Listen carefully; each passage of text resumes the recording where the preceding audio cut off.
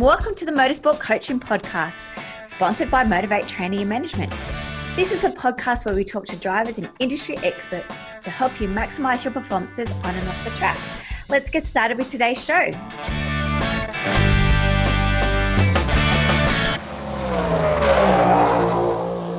Hi guys, welcome to episode 23 this week.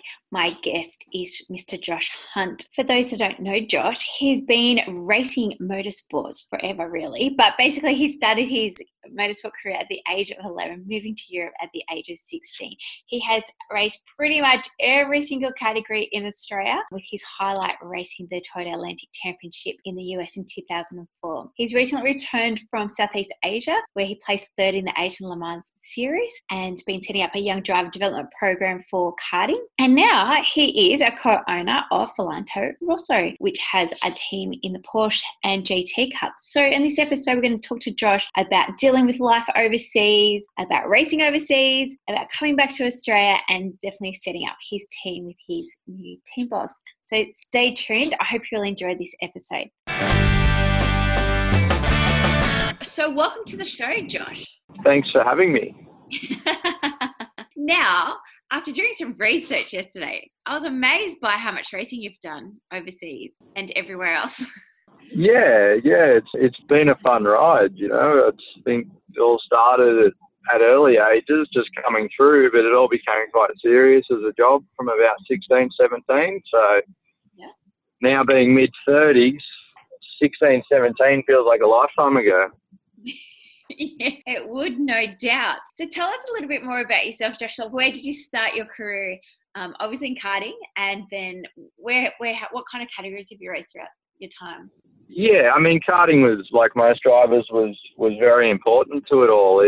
I started off very modestly. You know, we just did the club day stuff in like rookies, midgets back then, which is now cadets, then sort of made it through the national classes. And again, it was really just not necessarily a big push from mum and dad. It was just something to keep me occupied and on the straight and narrow. And it definitely did that. But then it evolved quite quickly when I got to about 15. I got a lot more serious about it. You know, puberty happened and then things started to develop in a way that definitely helped me deal with pressure, the physical side of it, and then it seemed like I blinked through a successful year here in Australia that then rocketed me off to Europe. Over there it was Formula A, which I guess I'm not sure what that equates to now in karting, but it was definitely the highest that we had here in Australia, and it was the second highest available to world karting, and that was huge to work for a factory team.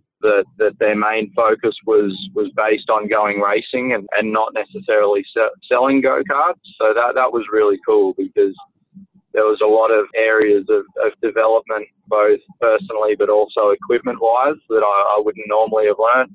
I had a great mentor and teammate in fellow Aussie Ben Horseman, who went over years and years ago, but he really took me under his wing and was definitely a school of hard knocks under Ben. You know, he made sure that I was doing all of the right things and none of the wrong things, and in a go-kart a lot. And there wasn't a whole lot of praise, but I definitely knew when I didn't get it right. And I think that really set me up for the hardships of what was ahead. And what was some of those hardships? Oh, I don't think there was anything specific, or it wasn't a difficult ride because I had so much determination to do it.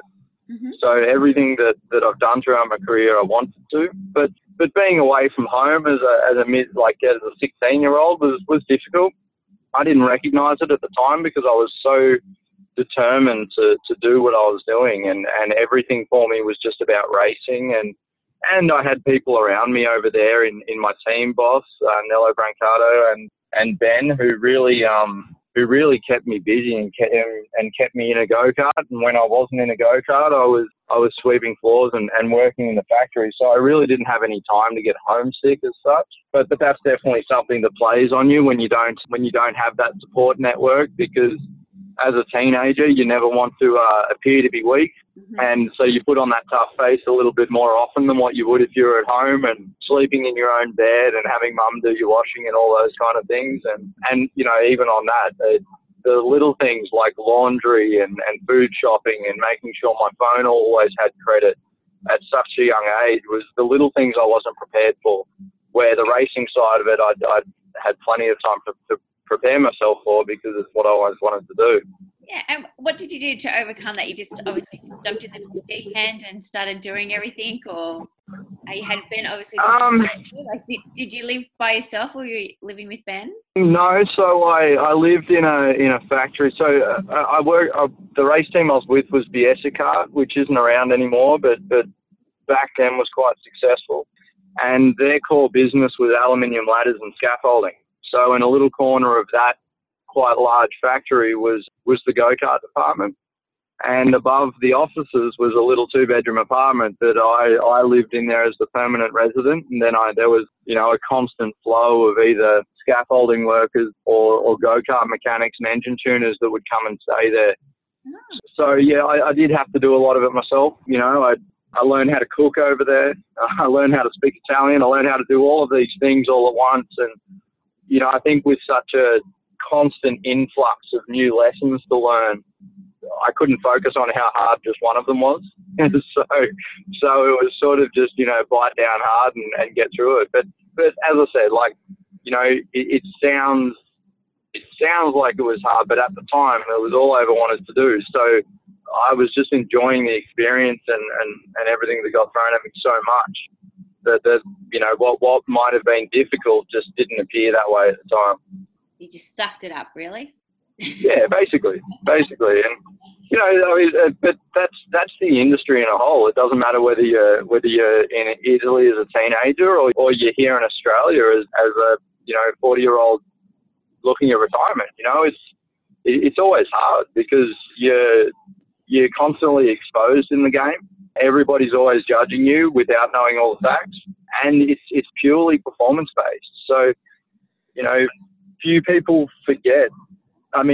remember all of the good things you do, or even one or two of the good things you do, but everybody remembers all the bad stuff. And you look at guys of late and you know, to pick two, you take Craig Lowndes. Now, he's undoubtedly one of the best that's ever come through, but he's had a tough year, and then he comes out and wins Bathurst this year.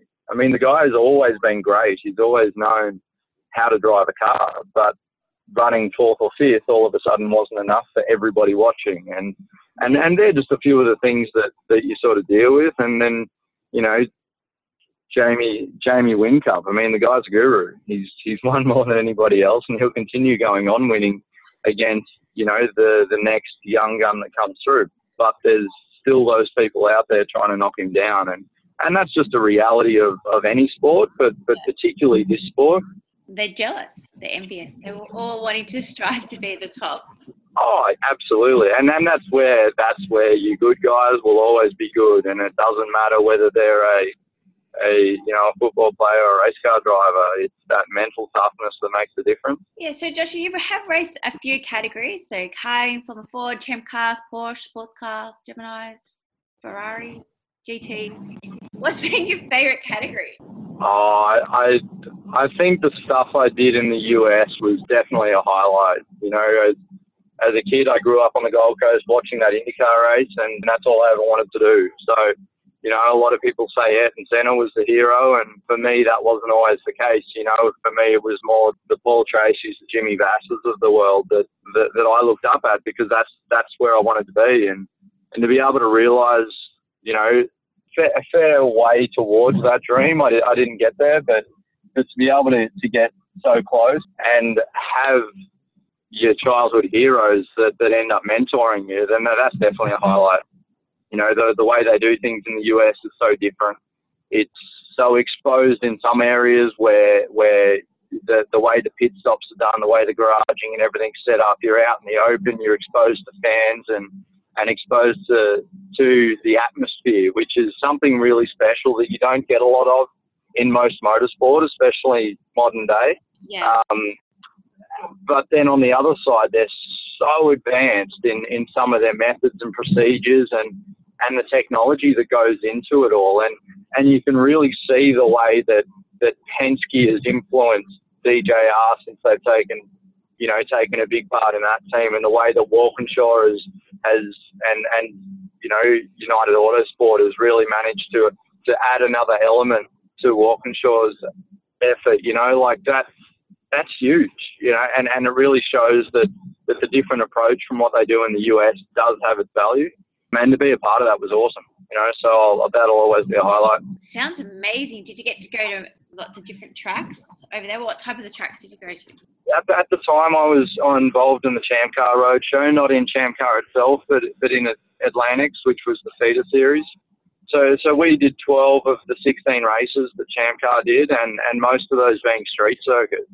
We'd start off the year with Long Beach and end the year with Laguna Seca, and in the middle of that we had Toronto, we did Vancouver, the last Vancouver street race, which was really special, Montreal, and then to some of the biggest road circuits in the world with Road America, and all of the circuits had their own little unique qualities and demanded vastly different car setups and driving approaches. And I think that definitely helped me adapt to different cars throughout my career. But if I had to pick one, it would probably be the Toronto street circuit. Like that was really special, it's such an all-in street circuit with no margin for error, and, really rewarding when you do get it right. Awesome. And so how long did you live that international race car driving lifestyle or compete internationally? I like to think I never stopped. You're back in now, so... I am back in Australia, living in Perth, but some people would consider Perth international still. True. But no, I guess, that first stint was a good 5 years. And then since being back, there's been multiple trips to Europe, the US, quite a bit in Asia of recent times. And really, the dream was evolved from being a Champ Car driver to earning a living out of racing a car. And, to do that, I had to adapt, I guess, my goals to not being specific about driving a car, but particularly just driving a car and continuing to be in the seat so that you could stay relevant. And how did you go around sponsorship? Was sponsorship different, gaining it over in the US to Australia? What's some of the differences that you've come across? Sponsorship's always a tough thing to deal with in any sport, in any environment. It's no different in cars, and probably a little bit trickier in cars because, in a lot of professional sports, the sponsorship dollars go into the athlete and creating a living for them. For us in motorsport, quite often, the sponsorship dollars is going to just getting the car on the track. And if we do get a little piece of the pie as the athlete at the end, it's substantially smaller than what goes into the car and the team. And trying to explain that to companies and really extract the value from that is always tricky, but it's not impossible. Admittedly, when I was in the US, I was fairly lucky. I was the younger person in that older motorsport world where we were just being paid to drive. So I didn't need to worry about the sponsorship stuff. And we had people around there doing that for us. And that was great at the time. But admittedly, it was what ended up stopping my career in the US because I was young and I had a lot of faith in the people around me, and that faith wasn't misplaced.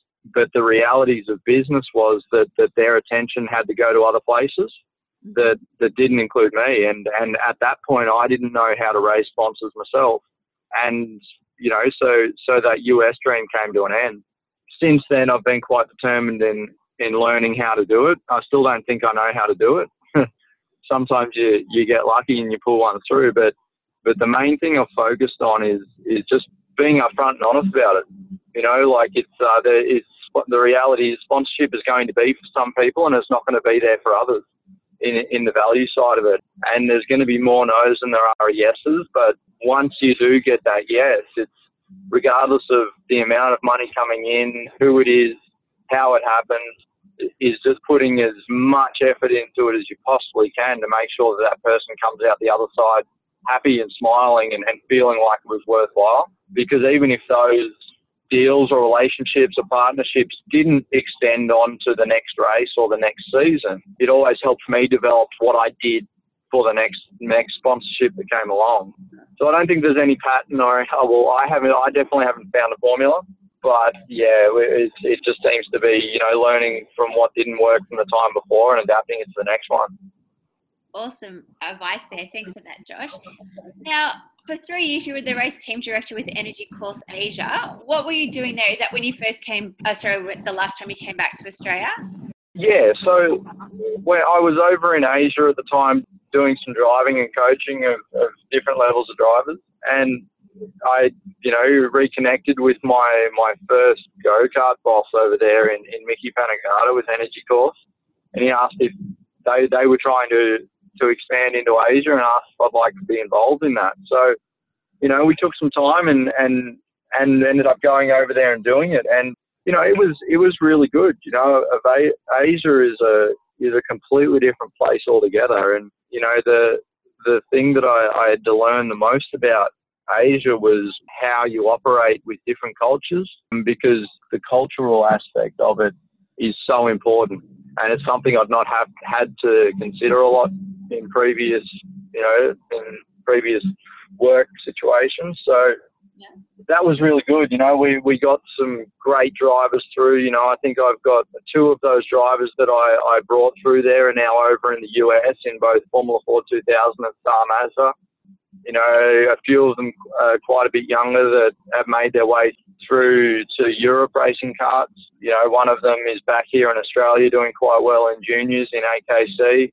So, we're, as a coach or a team owner, it's really nice to see that, your drivers that come through you from an early start go on and start realising their own dreams. And it's, you always like to think that you've had a part in that, no matter how big or small.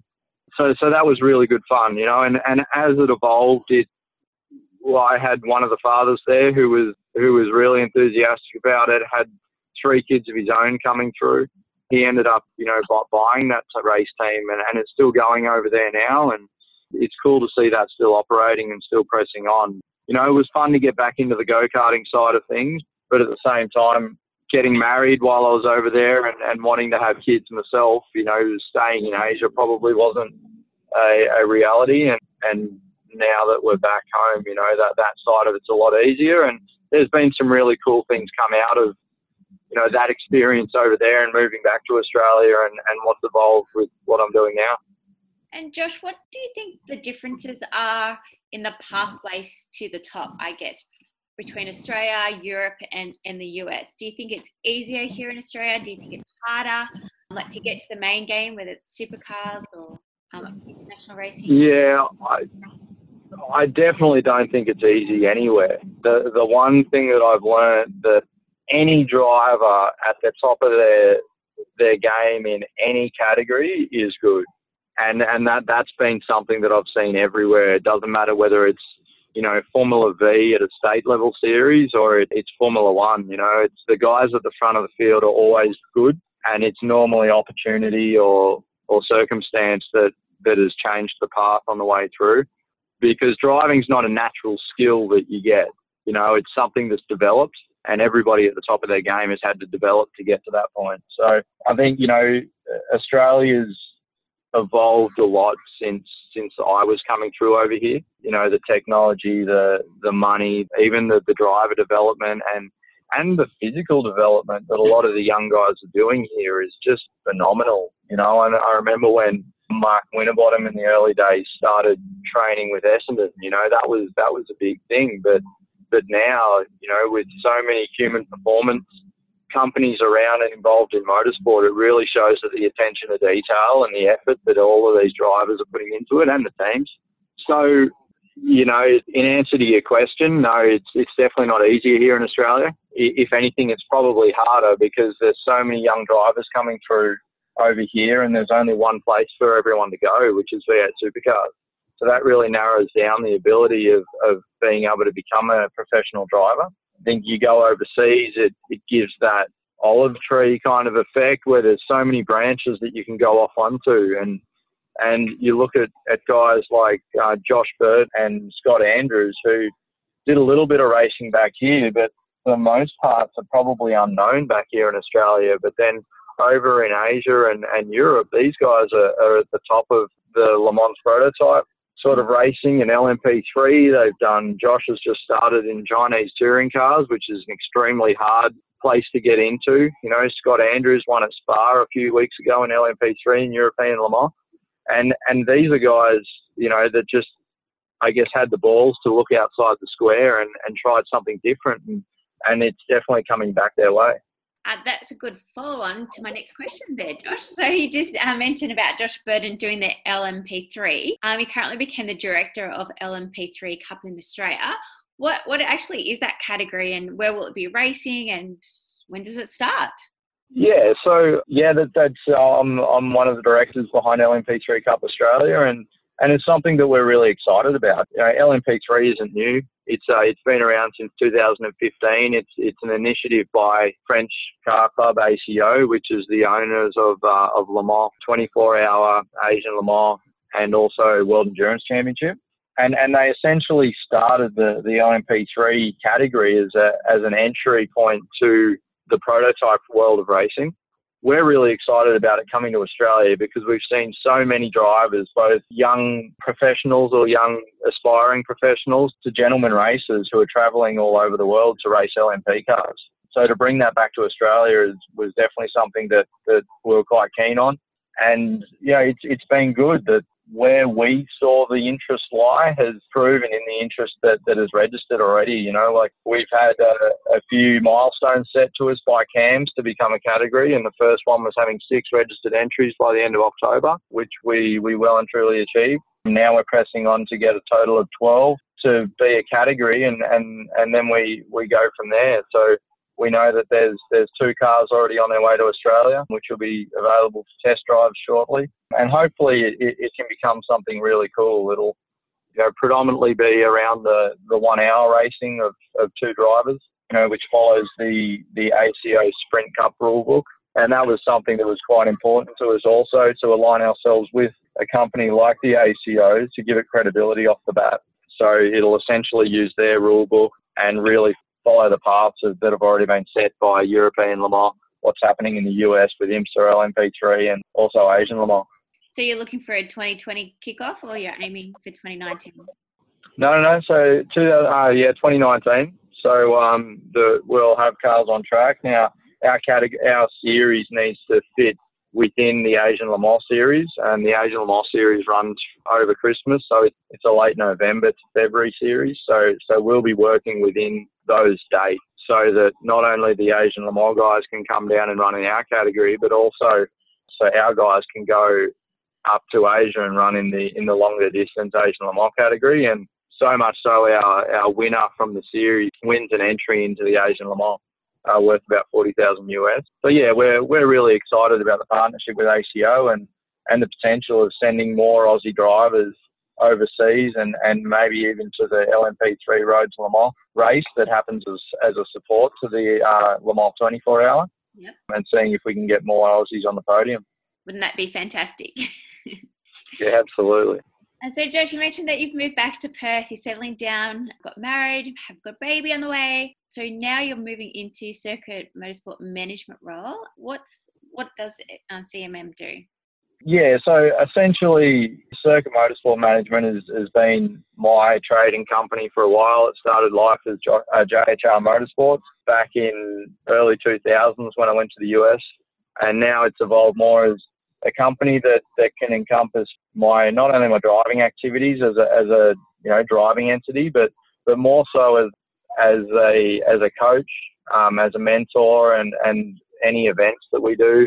We also use it as a company to operate and manage all of the sponsorship programs that come through, so that any sponsors that get involved in us have comfort in that where they're dealing with a real company that they're investing into and is managing the process. And within that company, we've got a chartered accountant, we've got an events producer, and all the key elements that we really need to execute a really successful sponsorship program. And so that's basically the background of CMM. Awesome. And in your spare time, you're also the director of Volante Rosso. Is that how I say it?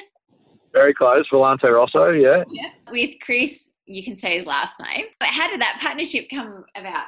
Chris Papadopoulos? Yeah, well done, Chris Papadopoulos. Yeah, so, I mean, Chris is a bit of a, oh, hopefully not as unknown now, but he's a bit of an unknown treasure. You know, this guy has been he ran docking racing for a while when Will Power and Will Davidson were over there. He's then been involved in Renault F1 right back into the Alonso era through to the Kimi era, you know. So Chris is forgotten more than most people know, and I'm very, very honoured that he's partnered with me, and we're having a lot of fun. You know, Volante Rosso is really, you know, it's a race team that we've been spitballing over for a few years. Actually, you know, the idea started when I was over in Asia, and it's something that Chris and I are both really passionate about. You know, we feel that through my time in the US and Asia and what Chris knows from his time in Europe, we've got some good approaches and some good things that we can bring to the game.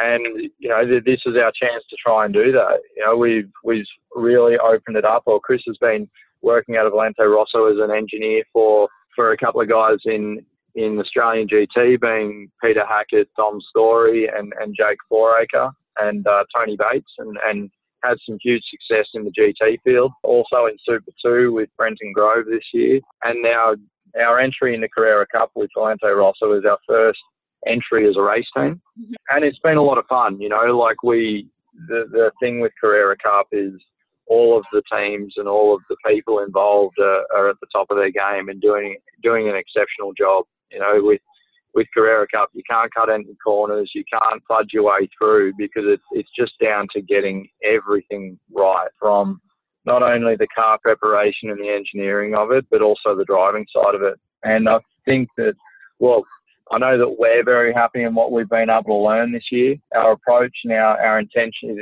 this whole thing was definitely a 3-year program from the beginning, you know, and what we've managed to learn and tick off our to-do list in the first season has probably, you know, exceeded our expectations. You know, as far as our procedures, we wanted to, you know, trial a few different stuff, because our intention is to expand and be running more cars, and not too big so it gets out of our control, but big enough so that we can be identifiable as one of the top teams. And this year was really important for that. And as I said, you know, we've managed to really exceed those expectations of what we've been able to achieve. You know, there were glimpses throughout the year which really showed, you know, the pace of what we had. But, you know, in all honesty, I think what the team was able to achieve was not really displayed by what I was doing with the car on the track. You know, I was making lots of mistakes. I was a little bit rusty, to say the least. You know, I decided a couple of years ago that I wasn't going to drive anymore, and really just stepped away from it and hadn't put a helmet on or looked at a race car in that time. You know, so to get back into such a highly competitive category and be able to sort of be thereabouts as a single car entity, I was pretty happy with it. But yeah, definitely plenty of areas that I need to clean up going into next year's season. And did you come across any challenges being a co-owner and a driver? Oh, I encountered a lot of challenges this year, you know, personally, but not specifically, no. You know, Chris does such an exceptional job of running a race team. There's less for me to do on a race weekend. You know, my involvement's really between the races and the corporate side of it. So the operations of the race team, my involvement there is as a driver. Mm-hmm. And having such good people around you and such faith in those people, then there's not a whole lot of stress on that side of it, because you know everything's being done as well as it can possibly be done. So in answer to your question, no, I didn't find any challenges there. You know, as we grow into more cars, then that might become more of an issue. But if it ever does, you know, the main focus in this is for Volante Rosso as a race team, not Josh Hunt as a driver. So, yeah, you know, if all's going well, then I can, you know, the time will come where I can step back and I won't be racing, and I can stand there next to Chris in the pits as a proud, weird dad of a race team. And what are VR plans for next year, for 2019? Well, as I said, we're committed to Carrera Cup. I think it's, probably no doubt, it's the best support category that we've got in Australia. Not just for, top level guys to find a home and keep competitive, but also for young guys coming through and using the stepping stone to the next part in their career, which has easily been displayed by Jackson Evans, Dylan O'Keefe and Jordan Love. Those guys have done such an awesome job and definitely made it a few of the old guys, including myself, step up and try a few things that we probably haven't had to do before. So, yeah, our commitment's there. We would like to run more cars. Ideally, if we could get to 3 cars, I think that's a good number. If add another Pro Class car and one Pro-Am car to the fold, then that would really be exciting and fulfill what we would like as a model. I think, to have, definitely in our situation, to have a guy in the car as a number 1 driver who is in the car as a professional driver and got his heart set on going and winning races and being a Carrera Cup champion would be a huge asset to us as a team, to have that driving force behind it, because, in all honesty, I don't think that I've got that in me anymore, through Fred focuses and different things like that, but I could definitely be a really good number 2 driver. So that's the way we'd probably like to develop it. And of course, the Pro-Am part of it is quite important too, because you need that person coming through with a fresh set of eyes that probably looks at things a little bit differently than a professional driver does. Yep. And ask the questions that aren't being asked. So that's what we'd like to see. And, we're making good steps towards achieving that. So hopefully in the coming month or 2, we can tie those details up and be lining up with 3 cars next year. So from a team perspective, Josh, is that what you're doing now? Like, what happens from a team or within a team after the category's finished? Do you have a week's holiday and then you start planning again for 2019, or there's no rest for the wicked? There's definitely no rest for the wicked. No, I mean, this is probably when we start getting busy. We've got a lot of things to do. We've got to, from our point of view, we've got to compile all of the data that we've collected this year, figure out what's useful, what's not, and prioritise all of that so that we can start off technically a really good year next year. We've got to evaluate all of our staff that we use this year and, be able to place the right personalities together, because it comes back to the old thing of a team of champions isn't always a champion team. And, you've really got to manage the personalities within the team. And I think we've got a really good group of guys that have developed together this year, but, we can shuffle them around into different structures and different places that'll make it even better next year. And then, of course, the drivers.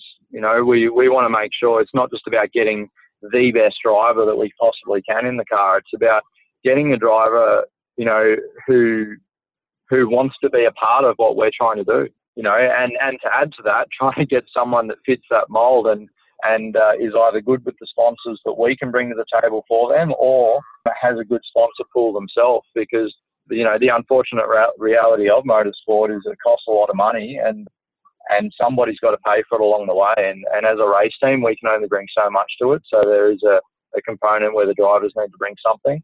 Yeah. At this point in time, in a perfect world, then that won't be the case, and we can start paying drivers. But right now, that's not where we're at. And then at the same time, be able to do a really good job for our Pro-Am driver that we take on, because these guys are the guys that do have different focuses. They are normally very time poor and exceptional business people that have put themselves in a position to be able to have this kind of money aside that they can go racing. And the fact that they want to go racing and not go play golf or go and buy a big boat is great, because it just fuels our passion. So we want to make sure that not only we get the right person that we can do the best job for and fits in with our team environment, but also, we can do a really great job for them in them achieving their goals for doing this in the first place. Awesome. Sounds very exciting for the new year. Can't wait to see what happens. And so, Josh, to finish off your busy day, you also do some project management work. Can you share with us what that work is, or is it still top secret? No. Yeah, sure. I mean, I've been lucky enough to be taken in on a different fold in the property world. and still be linked to the motorsport world, which is great too. You know, there's a new track proposal for Western Australia that I've been working on since coming back to Australia, and it's been a lot of fun. You know, to go through the process of designing or not sorry, I'll rephrase that, not designing, but working with our track designers in the UK to come up with that, working with CAMS, FIA, Motorcycling Australia, and all of the key stakeholders there to come up with a venue that's something pretty special, that's going to really be good for everybody and suit what Western Australia needs at this point in time. It's been an awesome opportunity for me. It's made me look at another side of business, and I think definitely helped in the approach that I've taken with my other interests also in motorsport. So that's been a lot of fun. You know, the job itself is probably fairly similar to team management. You know, you're working the deadlines, managing budgets, and keeping everybody happy along the whole way along, including levels of government. So that's been a lot of fun, and you know, I can't wait to see that come about and have another circuit over here in Western Australia. Yeah, it'll be fantastic for the sport. But I do have another question. When do you sleep? When my wife tells me to. She's the boss, and she manages me very, very well. But no, I'm you know, I'm lucky. I've got such an awesome life away from work that, you know, I want to do both of them equally as much. And I, as much as I enjoy the motorsport and the work and keeping my mind active, you know, just something as simple as going for a walk along the beach with my wife and my dog is probably my favourite thing to do. And it's important to have those resets and times away from both, because it really makes you appreciate them both when you're in there and extract the most out of the time you're spending on them. So I'm very grateful to have both. You are very lucky.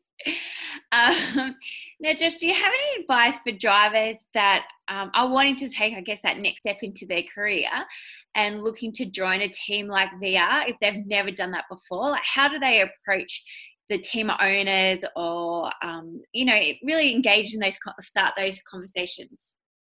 I really thought, well, I can't speak for the other teams, but I mean, just pick up the phone. You know, where everybody's still a person and everybody's goals are temporarily aligned at some point in time, you know. So never die wondering, pick up the phone, do your research and make yourself known. You know, like, obviously the easiest way to get into the race team is come with a budget and, you know, go racing. But even if the budget isn't there, you know, like, these teams as much as at all levels, whether they're at the front of the grid or the back of the grid, they've got to have cars on the grid, because that's how they, you know, they pay salaries for the guys in the workshop, keep the doors open. You know, the money doesn't always come in from the drivers. Sometimes the teams have to get proactive and go and find that. You know, if you can start building a relationship early with these teams, you know, it just advances all of the potential for getting in the car at that point. And you know, being a race driver, what you do in the car is the easy part. You know, it's everything that you do outside of the car that determines the good guys from the guys that probably don't make it. So that would be my advice, is just pick up the phone and make yourself known and build those relationships from an early stage. Yeah, and if someone's wanting to get in contact with you, what's the best way to do it? Is it through LinkedIn or through one of the email addresses? Well, I'm pretty contactable after being in Asia, because you've got to be. So, but no, my emails go 24 hours a day. You know, so I operate everything centrally out of my Circuit Motorsport email, which is josh@circuitmotorsport.com.au. And yeah, so definitely emails. Simple enough, and yeah, I try to get back to them. Or, funnily enough, as much as I hate social media, which isn't a good thing for an athlete, but I do, you know, Facebook's always a good way to get in touch with people when you don't have that finer detail of contact. And that's at Josh Hunt Racing. Is that the best one, or through the VR one for Lunter Ross? No, so it's yeah, Either probably for the race team side of it is Volante Rosso Facebook or Instagram, and or our website. We've got contacts for all of that. Anything LMP3 related, the same through those two, and all my personal stuff. I quite often use Facebook as a way to get in touch with people that I don't have their number or their contacts. And the reality is not everybody wants to hear from you, but the ones that do will definitely get back to you. Well, I'll put all those links into the show notes. Thanks very much for your time today, Josh. It was definitely awesome to hear a different perspective from someone being a team owner and going through Asia and America, and coming back to Australia and continue their growth in the actual industry. So thank you very much for sharing your journey with us today. Yeah, thanks for having me. It was good fun. No worries. My final question is, what is your favourite racetrack in the world? Obviously, you've been to many. Fuji. Fuji? Yep, Fuji. Hands down the best. Okay, tell us why, for those who haven't been there. Well, anyone that hasn't been to Japan, you need to, because it's incredible. But no, it's just massive. Like, it's such a big circuit. It's very technical to produce a lap time because the corners are quite long radius. So you're in there for a long time, and you've really got to be on your game and hit your points. And then with the backdrop of Mount Fuji, which admittedly isn't always visible, even though it's so close, is something pretty special. So yeah, I'd have to say Fuji. Well, thanks again, Josh, and hopefully we can have you on next year to see on the progression of Volante Rosso and what's been happening with the team development. Sounds good. Thanks, Belinda. Thanks, Josh. Bye. Well, thanks everyone for listening to this week's show. I really hope you enjoyed that one as much as I did. Now, remember, all the show notes with the links and the specials mentioned in today's show are available over at motivatetraining.com.au. If you haven't already, I'd really appreciate it if you could head to iTunes or Stitcher, type in Motorsport Coaching, subscribe, and leave us a review. Each week, I'll read them out, and you'll go into a monthly draw to win a fantastic prize. If you have any questions or comments, please email us at motivatetraining.com.au or head over to our Facebook page at Motivate to T. Until next time, take care.